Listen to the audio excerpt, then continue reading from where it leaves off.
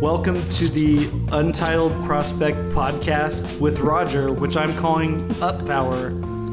Or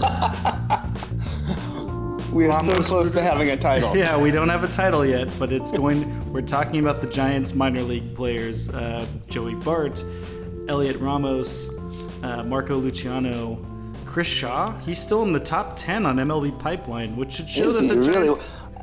Yeah, MLB Pipeline doesn't... They only really change that in the spring, and then they kind of tweak it. So it looks weird at this time of year.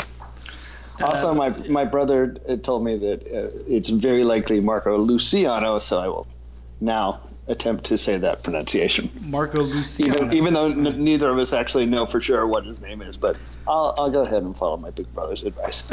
So I was traveling yesterday. I went to the McCovey Chronicles meetup on Saturday, which was cool to see Austin Slater hit a grand slam. But yesterday I was in the car all day driving back home, and that's a haul. Yeah, and so I listened to the Futures game on XM, and it was being broadcast by the two dudes who do their morning show, or afternoon show, Mike Farron and former GM Jim. Of course, Mike Farron did it. Yeah, yes. Of course. Yeah. So, and Mike Farron was pronouncing it Elio Ramos, which he's very much wrong. Yes. So it's just putting it out there to everybody again. If I'm going to call him up tomorrow and let him know that. It's Elliot Ramos. All right, but Marco Luciano. That's it. I like that better. Marco Luciano. Yeah. He sounds. It's a little smoother. too Italian. Yeah, it's a little too Italian. So in this episode of Up Power, we actually do have a rundown, everybody. Yes, we will. This week we're going to be talking about that Futures game that was over the weekend that had Joey Bart in it and had Elliot Ramos in it. Baseball Prospectus dropped their mid-season top 50, and the Giants... Very exciting. There are Giants players on it. Couldn't believe it. We're going to talk about the second half hopes and promotions. I'm just going to pin Roger down and make him give me predictions and answers, which is well outside of his comfort zone, which is great. But then I jumped one of the numbers here because I wanted to focus on this a little bit first as a preview. The teens is what I titled this. The international signing period opened up on the 2nd, right? And so the Giants signed a bunch of teenagers, which is always a weird system that Major League Baseball has going on. Super duper weird, yes.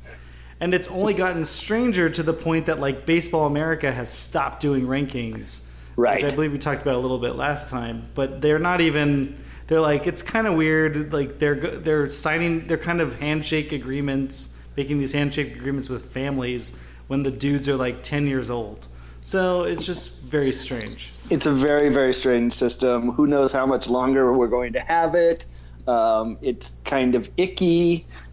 This is a complete tangent, but there was an article somewhere recently that was actually about the New York Knicks, but in the opening sentence, it managed to keelhaul the Orioles owner, Peter Angelos, who's not a great actual owner for the fan base, but if you kind of look at his long-term record, he's got some pretty strong sort of moral compassy elements to his career. And, people always beat up on them for never making an international signing during his time. But it's really an icky market, and that seems to be one of the main reasons he wanted to stay out of it. So I don't know if it's kind of bad from a competitive standpoint, but on the other hand, it's sort of like props to you, Peter, for not really wanting to wait in that pool. That's an interesting point. I mean, they could have done other things like been much more aggressive with the Japanese league players. Or perhaps in Korea or something to that effect. Interesting. I will say this: it's probably not worth giving too much credit to billionaires for moral compass. I'm sure there was maybe it was 40% moral and 60% business. Labor lawyer billionaires, that's got to be worth something, right? That's a fair point. All right, so we'll revisit that. Anyway, yes. Back to our actual conversation topic. Which is about the Giants prospects. And in this, in particular, Joey Bart and Elliot Ramos appeared late in the Futures game, which was only 7 innings. It's a ridiculous format that they tried this year. Although they stretched it out to 8 because of the tie game. Yeah. So I don't know. Go ahead. No, just one extra inning of if it was tied. Instead, which is weird. It's like, okay, if it's tied after 8, why not play 9? Then it's at least a full game. Why do the anyway? How about just no extra innings and you play 9? I don't understand. It doesn't make any sense to me. That would have been a better system. Yes. So Ramos got a hit. And Bart struck out, but he also had a stealing. He threw out a runner. He actually did a couple. So first, I'll just tangent here for a second. Almost every year, I feel like for years and years and years, I write some version of, is this going to be the year that the Giants are relevant to the futures game? And every year it isn't really, because at the end of the game, people are talking about all kinds of people, and it's never Giants prospects. And this year, I got really excited because I believe, and I haven't actually done the research on this, I think the Giants have never had a starter in the futures game. And if they have, it goes way, way back. So I was thinking, okay, this is the year. Joey Bart is going to break the streak. He's going to be the starter because, he's in the top 20 on BA's list, and that's usually kind of counts for something but no, he's sitting on the bench, and I have to wait for the second half of the game. And by the time the second half of the game comes, they're like, I don't know what it was like on the radio, but on TV, Harold Reynolds is doing interviews with Ken Griffey the entire time. And if you get a cutaway to the game, it's like a luxury item. So very little was said about either Joey Bart or Elliot Ramos during the game. But Bart, I thought, looked really good defensively. Everyone talked about his caught stealing, which was really impressive.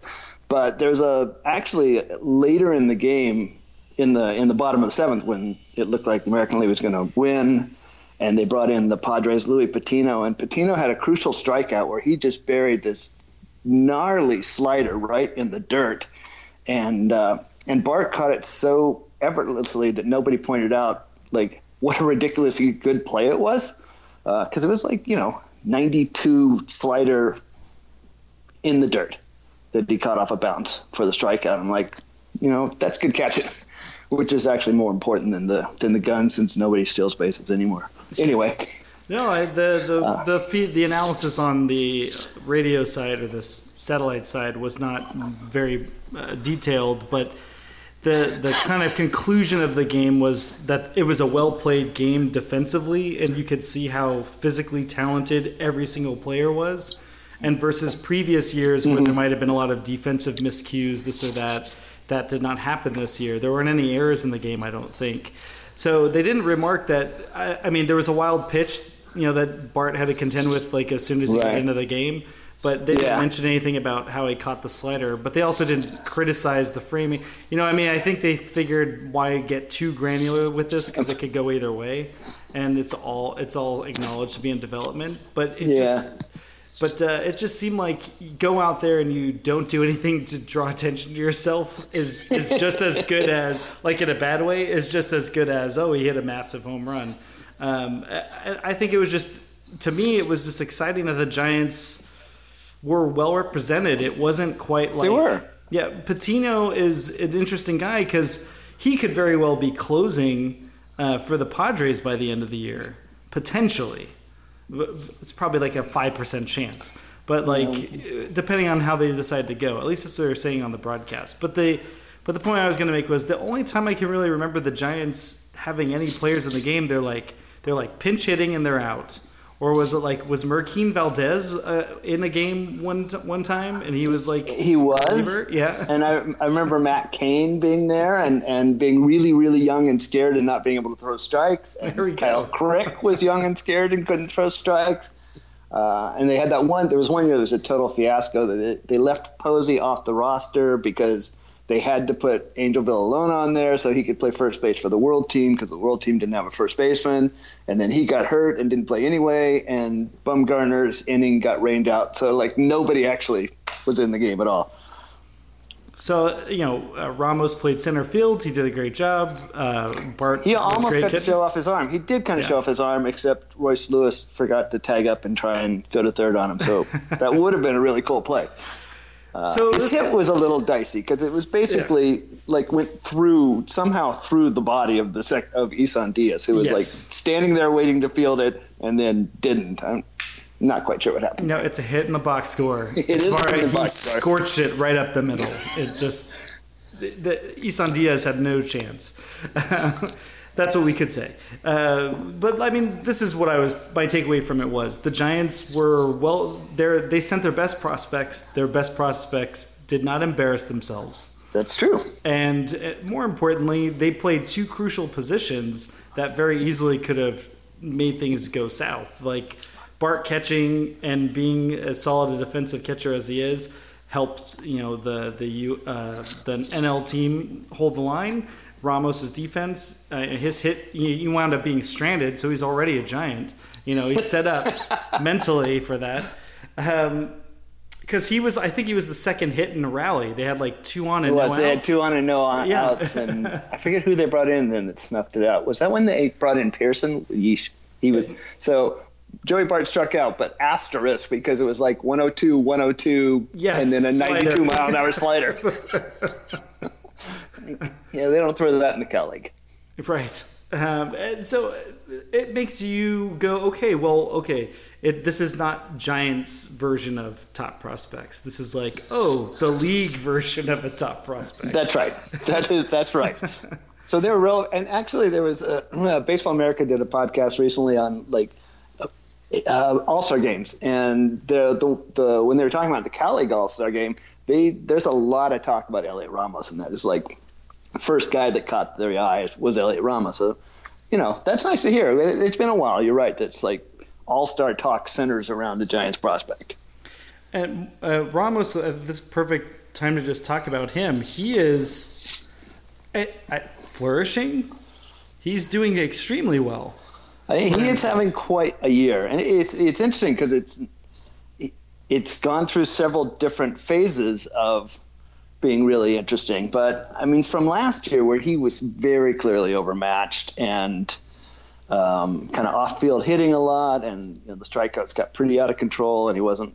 It seemed like a year where he was just perpetually down 0-2. And this year he's really, even though age to level, he's at the same place. I mean, he's only 19. He's going to be 19 all year long. And yet he's, like 5th in the league in OPS. And he's been really, at the beginning of the year, he had a great kind of walk to K ratio, which was eye-opening because that was such an issue for him last year. And that's been kind of sliding a little bit lately, but he's shown more power, which is really exciting. He still shows some feel for hit. He seems to really punish mistakes. So that's good. I mean, right there, that's a pretty good start. Absolutely. And he's hit velocity. I mean, he took Mackenzie Gore, who's probably the best pitching prospect in baseball, hit a home run off him.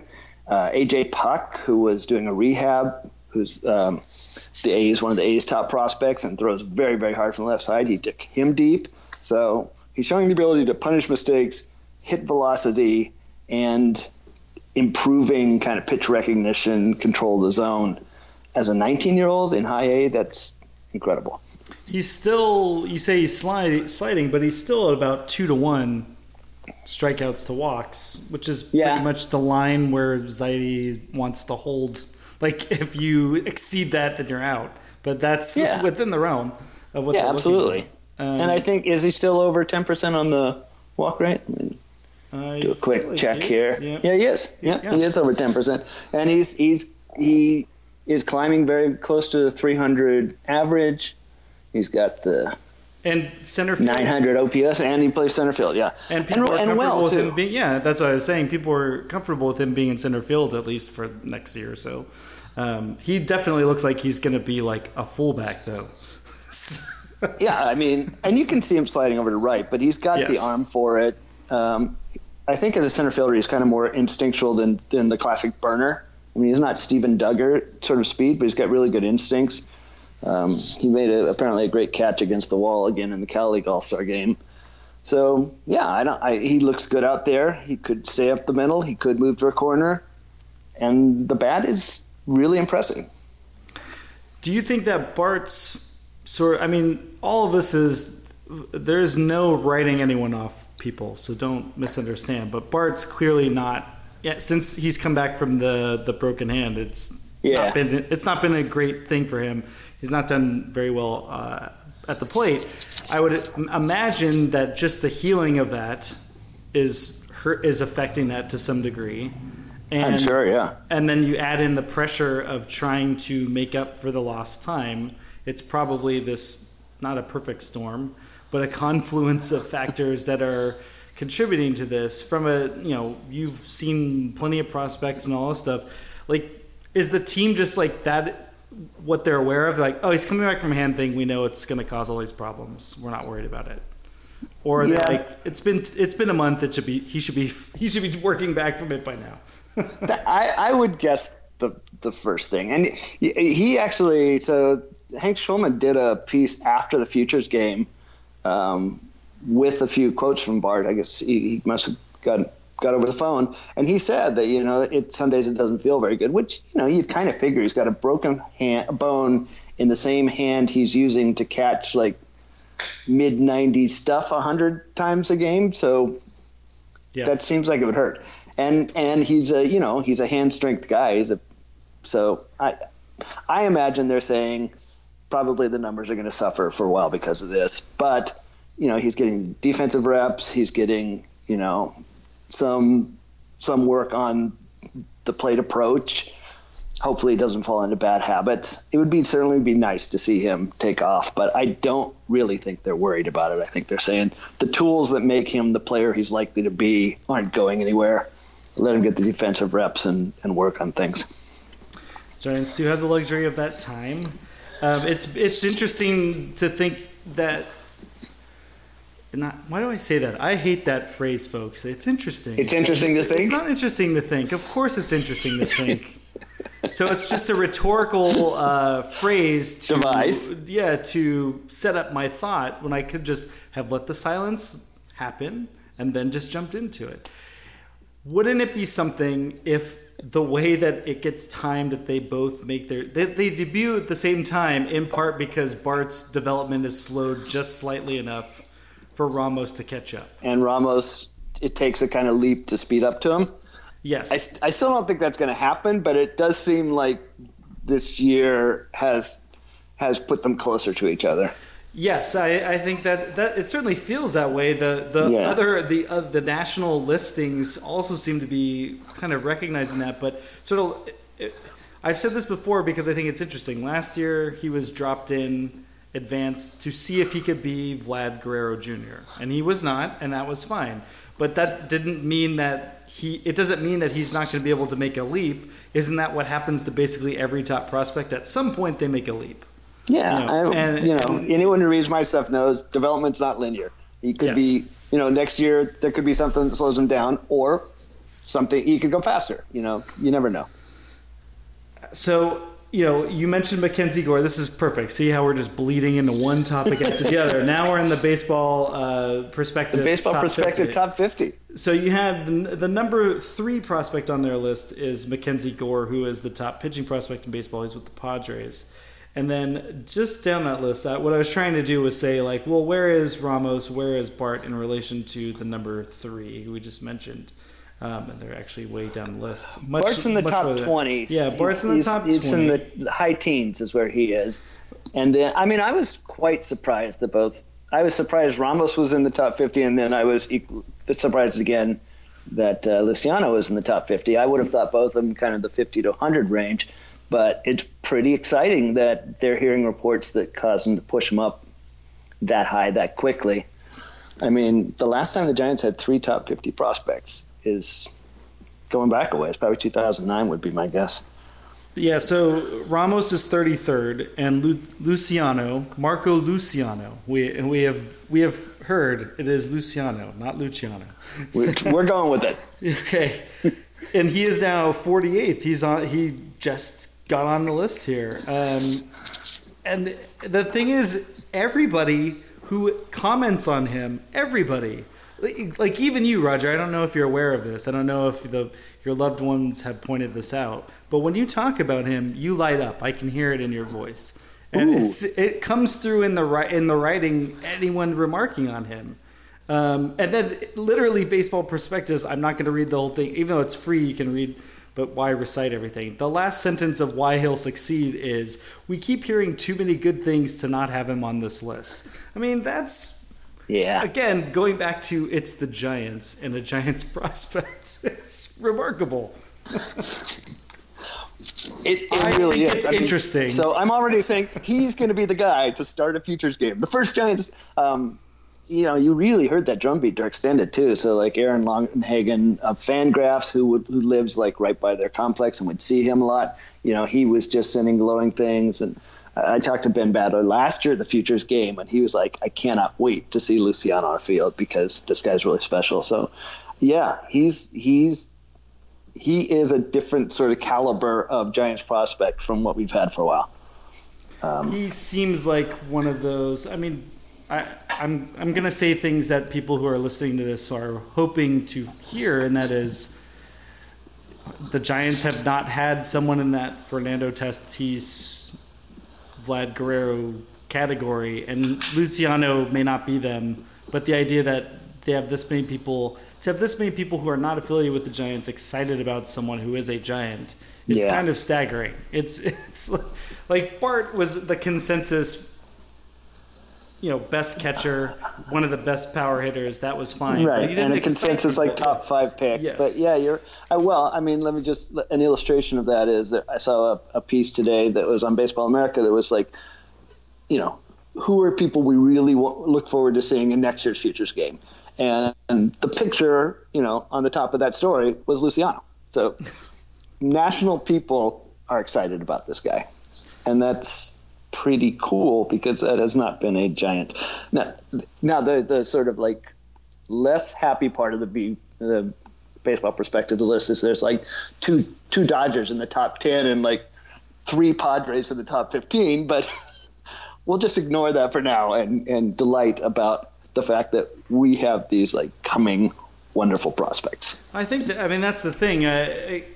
The excitement level of, okay, we've got smart management at the top managing the team, trying to make the major league roster work, and even the carryovers from the old regime now are going to be are kind of rising to the top, and they're going to be now supplemented with whatever new stuff they throw into the mix. And the idea that the system could suddenly be I'm not saying this is a top 15 system this year, but just the idea that maybe next year. Right, yeah. But the idea that maybe next year or the year after the Giants could have a really good farm system, is that a thought we've had in 10 years? No, but yeah. The last time we had it, it turned out to be a really, really good thing. Yes. The last time, the championship crew, they were like pieced out in like 2 or 3. Like there were never a big group of them in the minors at the same time.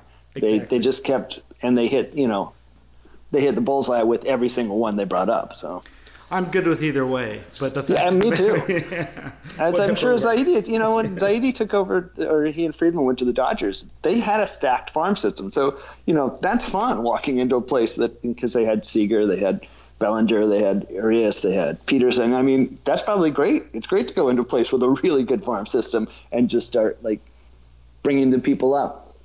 I definitely have wondered, especially, you watch Austin Slater, and I know everybody, it's like 13 plate appearances. That's not the point I'm trying to make. But, Dickerson coming over, and yes, I know it's like 30 plate appearances. I know I'm just saying, if you suddenly start getting guys onto your team or into your system, or who have been in your system, and then they somehow make an adjustment and start having success, that is a reputation builder for your organization, regardless of the degree of actual credit they deserve or like actually put into it. Because we know Slater's work was with a coach now who's with the Dodgers. He can't even talk to him during the season. So this was all sort of off-season work that Slater did based in consultation with the Giants. So but the fact remains, if you are, reputation has a halo effect, or it does, absolutely. And I think if nothing else, the Giants have needed to rehab that part of their team, because before the championship run, the Giants were a laughing stock talent-wise minor leagues because they didn't care about it. And they kind of made every move they made was sort of in support of the idea that they didn't care about their farm system. Then they had a run, and they chose not to continue to foster that success. Because I guess the only reason, Brian Sapien figured, well, the only way we can have a good farm system is by losing a lot, and I don't like that. So. It's really difficult to figure out kind of how they went from that, not to rehash kind of old stuff, but how they went from, that 06 to 10 period of producing not just a whole lot of elite talent, like, the top 10 guys, but then also, Brian Wilson, who was, 34th round, and Jonathan Sanchez, who was like 24th round, and Sergio Romo, who was like 20, I don't even know what round. So they were doing both, hitting on the high-end talent and getting great performance from lower in the drafts to suddenly like not being able to produce late first rounders. Joe Panik has become certainly a viable, a valid, good starting player, at least the first few years. But it's weird the way that pipes seem to suddenly turn off when they won at the major league level. Yeah. And I don't know what explains that, really, to be honest. Guess it's irrelevant now. Now we just got. It is totally irrelevant. I don't know why we're going there. Let's go back to the fun stuff. We're gonna go to the kids are all right. Yes, the kids, the teens. We'll talk about the teens. The Giants had 25 signings, I believe. There's actually more rolling in, so they'll spend to the last dollar. I was kind of surprised that, given the people they were signing, that they spent their whole pool the way they did. But it's so hard to read into what the international market means. I certainly think nobody thought they were going to spend over $1 million on the player they did. But anyway, you probably have a question. So I should stop rambling. I guess no. I mean, it's precisely about the $1 million they spent on the pitcher, right? Yeah. No, they did sign a left-handed pitcher out of the Dominican Republic named Esmeralin Venezio. I wonder how badly I brutalized that pick.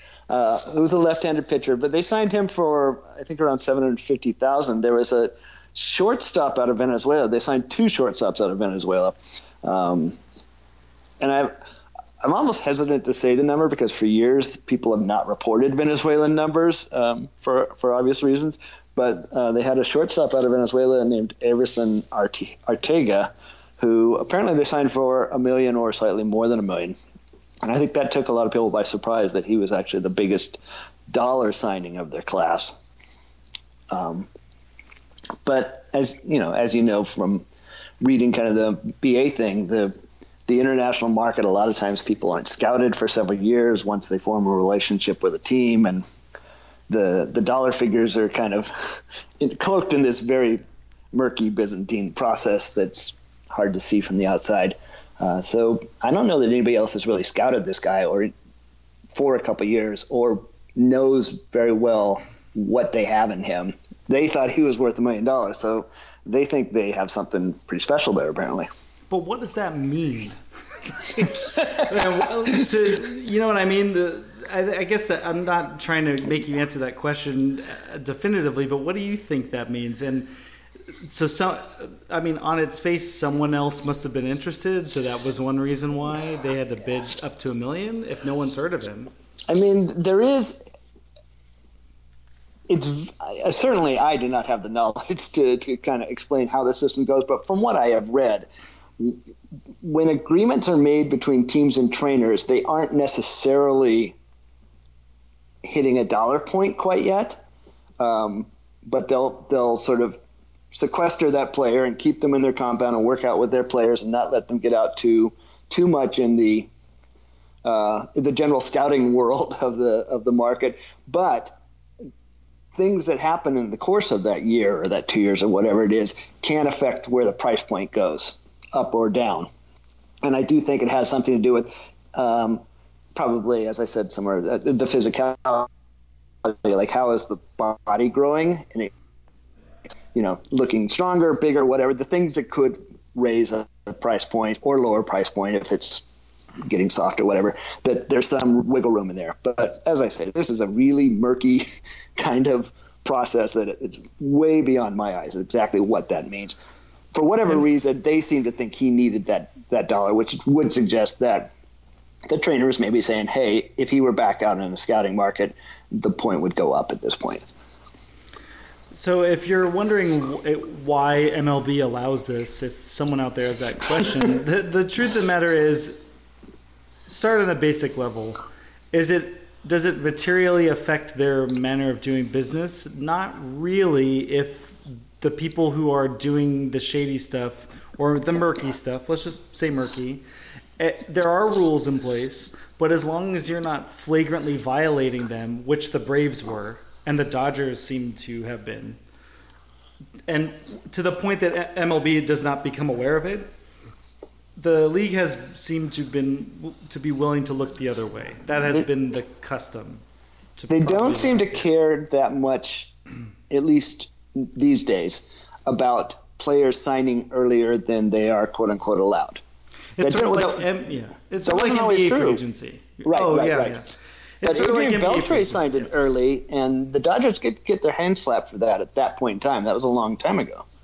But it seems like when it's sort of those flagrant, sort of the kind of, it's not a well-kept secret. Like they seems like they're okay with whispers, but as long as there's not like something to corroborate it, then they'll start getting upset. But basically, it's like, to say it again, it's like NBA free agency. The free agency begins on, what was it, like 2 Sundays ago, right? But at 3 p.m. East or Pacific. So you would think as soon as that starts, then you would start to hear teams talking to other teams, and instead what we got was like 20 deals announced. Right, every deal's already done. Yeah. So that's basically what the international signing period is. Literally though, years before the actual deadline, they're already talking about it. Right, and then you're talking about 13s and 14-year-olds, which is sort of weird. What they seem to get really upset about, MLB, that is the kind of deals that allow teams to pay a player more than the hard slotting allows. So when somebody got a trainer who had several players and said, we're going to spread this money amongst like 3 of your players, but really it's all going to this one, that's the thing that MLB has really jumped in on. So that, again, it's not a moral thing, it's a business thing. Exactly. Someone spending more money, other teams get mad when other teams spend money because it's like, well, he's spending money, which means someone might say that I have to spend that money, and I don't want to spend money. So make them stop spending money because it raises the prices. It raises the prices for everybody. And the prices really did jump this year, actually. The top of the market and the middle of the market. But I mean, it is a big thing because right now, on minor lines, all anybody wants to read is, Marco Luciano, Alex Canario, Luis Matos, Jairo Pomeros, those are their 3 big signings from last year, and they're all doing really well right out of the gates. Luciano is like a special talent, but Pomeros and Matos are both showing a lot of ability to hit. I mean, spending money does frequently result in more talent, so it's a good thing to see them in that market. For sure. Well, I mean, it's good from the purely on paper part of the Giants are bringing more talented players into their organization. Right. But yes, if you're a baseball fan who has a moral objection to this, yes, there's a lot of moral crud on these international signings. There's really moral crud all over the game. Yes, it's a morally cruddy world. It does seem that way. Yes.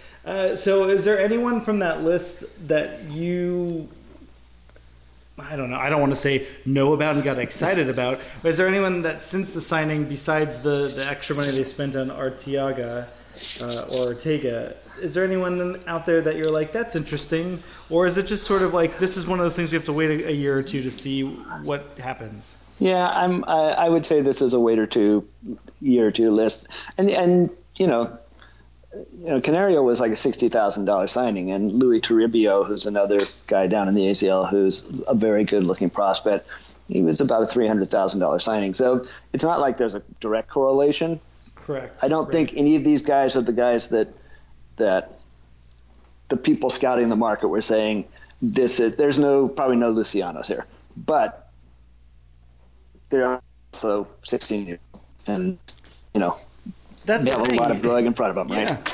That's the thing. A lot of these guys can come on quickly. I say a year from now, but a lot can change in a year when it comes to prospects this young. Yeah. And I think that's kind of, ignoring the moral crud for a minute. Man, that's how we get into these problems, isn't there? There's something just about, planting seeds and seeing what grows is kind of exciting. And I feel like being wholly detached, WHOLLY, wholly detached from the Giants major league team winning and knowing that that's not a thing anymore. Like, it sort of opens you up to going like, well, now what? Now, not what do you have to look forward to, but sort of like, what is there to be interested or excited about? And I wouldn't say that there's plenty, but the fact is that there is sort of more intrigue than there has been at any time in the 5 levels of minor leagues that they have. Brian, you are going to be so surprised when the Giants take the second wild card this year. That's a different podcast. And Madison Bumgarner pitches a complete game shutout in the wild card game. That's a different podcast on this McCovey Chronicles channel. So that's the kind of breakdown of the international signings. I'm sorry it can't be more specific, but there's just not a lot of information on them, and but as soon as there is, you're going to hear it on this podcast, the Up Power podcast. 1 year from today. That's right, and on Moneyline. To be better named Up Power podcast. Yes. Next year will be looking great. So there's the second half of the season to be played, the minor season. It ends in August. It ends before September call-ups, or roundabout. Right about then, yeah. There's playoffs. So that just reminded me, because I wanted to pin you down for predictions and sort of thoughts on the second half, but I just remembered I wanted to take a moment to kind of interject some major league stuff. I think you were talking about this on Twitter. There's Travis Bergen, who's the Giants have. He's a Rule 5 pick. He's a left-handed reliever, if you don't remember him. And you may remember him from the really horrible part of the season that was unwatchable. That's right. But he had an interesting start, and he has an interesting kind of career going on. He has a shoulder injury, and his recovery has been quote-unquote injury. That's a great point. We'll get to that in a second. The Giants have to keep him on the Major League roster for at least 90 days of the regular season, or else he gets returned to his previous team, in this case the Blue Jays, and the Blue Jays would take him back. I would assume. So not quite. I believe. Yeah, I'm rounding up. I got most of it. I happen to know. Although I was just having a long argument about what the actual letter of the law is on this. If they don't keep him for 90 days on the active roster this year, he won't be returned to the Blue Jays. They will still have him next spring, but still under the Rule 5 constrictions of he has to be on the active roster for a certain amount of time, or they have to hand him back. So they don't have to hand him back until either they try to option him, which they can't do, or, well, really, until they try to option him, when they don't do it. So he would come back to them next spring, but they'd still have to put him on the Major League roster. They did so his Major League rehab should have ended on Saturday. They conveniently decided that he wasn't quite well yet, so that they can restart that clock. But at some point, they're going to have to either put him on the Major League roster or hand him back to Toronto. And I feel like there was some math that you worked out on Twitter, too. It's like, it's got to be by the trade deadline, right? Because he's got to play the August-September deadline, creates this weird issue where he can't rehab, and they'll run out of days. He has to be on the active roster for 45 more days this year. My understanding of that rule, and I know other people have said I'm wrong about this, but my understanding is that has to happen before August 31st. Because starting on September 1st, there is no 25-man roster anymore, so there is no more active list. And I don't think September days count towards that. That's what it was. Yeah, so it's an interesting thing to keep in mind. That's not going to be the most interesting thing about the second half, though. No, the storming to the wild card will be the most interesting. But that delusion aside, what about the minor leagues? Okay, you're going to pin me down for a couple of predictions? Yeah, or how about this? I'll start with this. You are feeling good about blank in the second half. I am feeling good about blank in the second half. Yeah. So I'm feeling good about feeling very good about Marco Luciano in the second half. I'm feeling good about both Joey Bart and Elliot Ramos, and I would love to see before the end of the year both of them move up to Double-A. I think there's a chance that could happen in August. I'm not sure. I wouldn't bet on it, but I think it could happen, and I'd really love to see that happen. Luciano, I don't think will move up because I think they value the comfort level of being around Arizona for his first year in the States. And they have Spanish-speaking coaches, and they just have a better setup there to kind of support kids. I feel like Melissa Lockhart had that. She got that quote from in the Kyle Haynes. Yeah, Kyle Haynes. I think he might have. You're right. I just subconsciously stole material from Kyle Haynes. No. I'm just saying that is. You're right. That's what it is. But I mean, last year they sent a couple of their coaches from the AZL to the DSL to learn Spanish so that they could help some of these kids this year. So they were really thinking kind of a long way out. So I don't think they're too interested in messing that up right now. I feel good about Logan Webb coming back, which he should do in about 2 or 3 weeks. I feel pretty good about what Sean Jelly and Jake Wong are doing in San Jose, and very good about what Seth Corey has been doing. Seth Corey is having a really interesting, good year this year. And I would love to see him get a promotion. So there aren't a lot of people I want to see get a promotion, but there are a couple, and Corey is one of them. That's a pretty modest bunch of promotions. That was just 3 you want to see promoted. Jelly is surprising me because the reports I'm seeing are sort of like people are cool. The Giants seem cool with the low strikeouts. I mean, I think that's going to be who he is. And, yes. I remember there was a lot of debate when he was drafted about whether tall pitchers are necessarily ground ball pitchers or, up in the strike zone pitchers. He does get ground balls to a certain degree, I guess just because the angle is so strange, but he's not like a big sinker pitcher. I think the thing with Jelly was always that he is a kind of high floor pitcher. He's a guy who has a high likelihood of being a productive major league pitcher, but he's not like a big strikeout guy. He pounds the strike zone. He throws strikes with a lot of different pitches. He's got a good chance of being productive. Blake Rivera still projected to be a middle of the rotation guy, which I'm still thinking closer here, but I am fairly skeptical that he's really a starter because I don't think he has 3 pitches. I think he's a fastball, whatever that breaking ball of his is, which is really good. I too kind of think that, but that's fine. I mean, lots of people start in A ball. But he's having a good year. He's missing a lot of bats. He can stand to firm up the control, but I've been pretty impressed with his year. And Santos is in Augusta he's another teenager, so he's kind of got the best stuff, but the most to learn. They've had a lot of interesting pitching going on in Augusta this year. I think one thing I want to – no, that's not in the line of questions I wanted to ask you. Now this is just reminding me. Is it safe to say that the Giants had an above-average draft last year? The Joey Bart draft? Yes. I mean,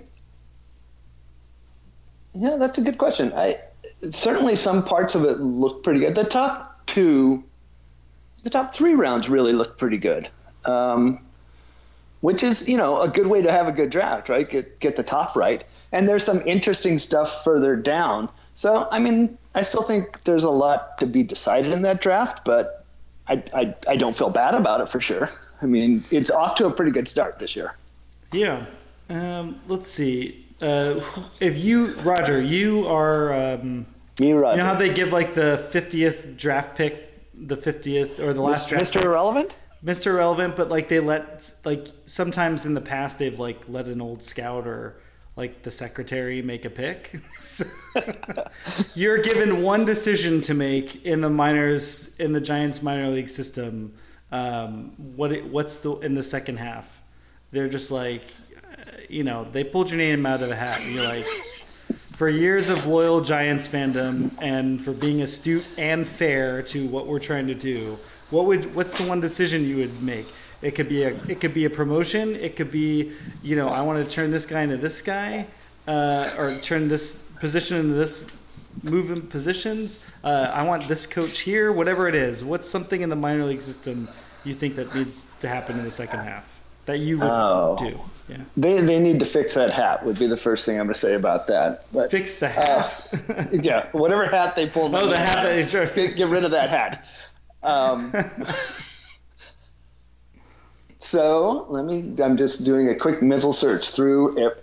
Okay, if I had to say what's one thing I would love to see, and this has nothing whatsoever to do with the fact that I happen to live in the DC area, but I think they need to get talent to Richmond because, and this is totally not the kind of thing you're thinking of, but the Richmond management is phenomenal. These people sell out all the time. It's really unbelievable what they do down there.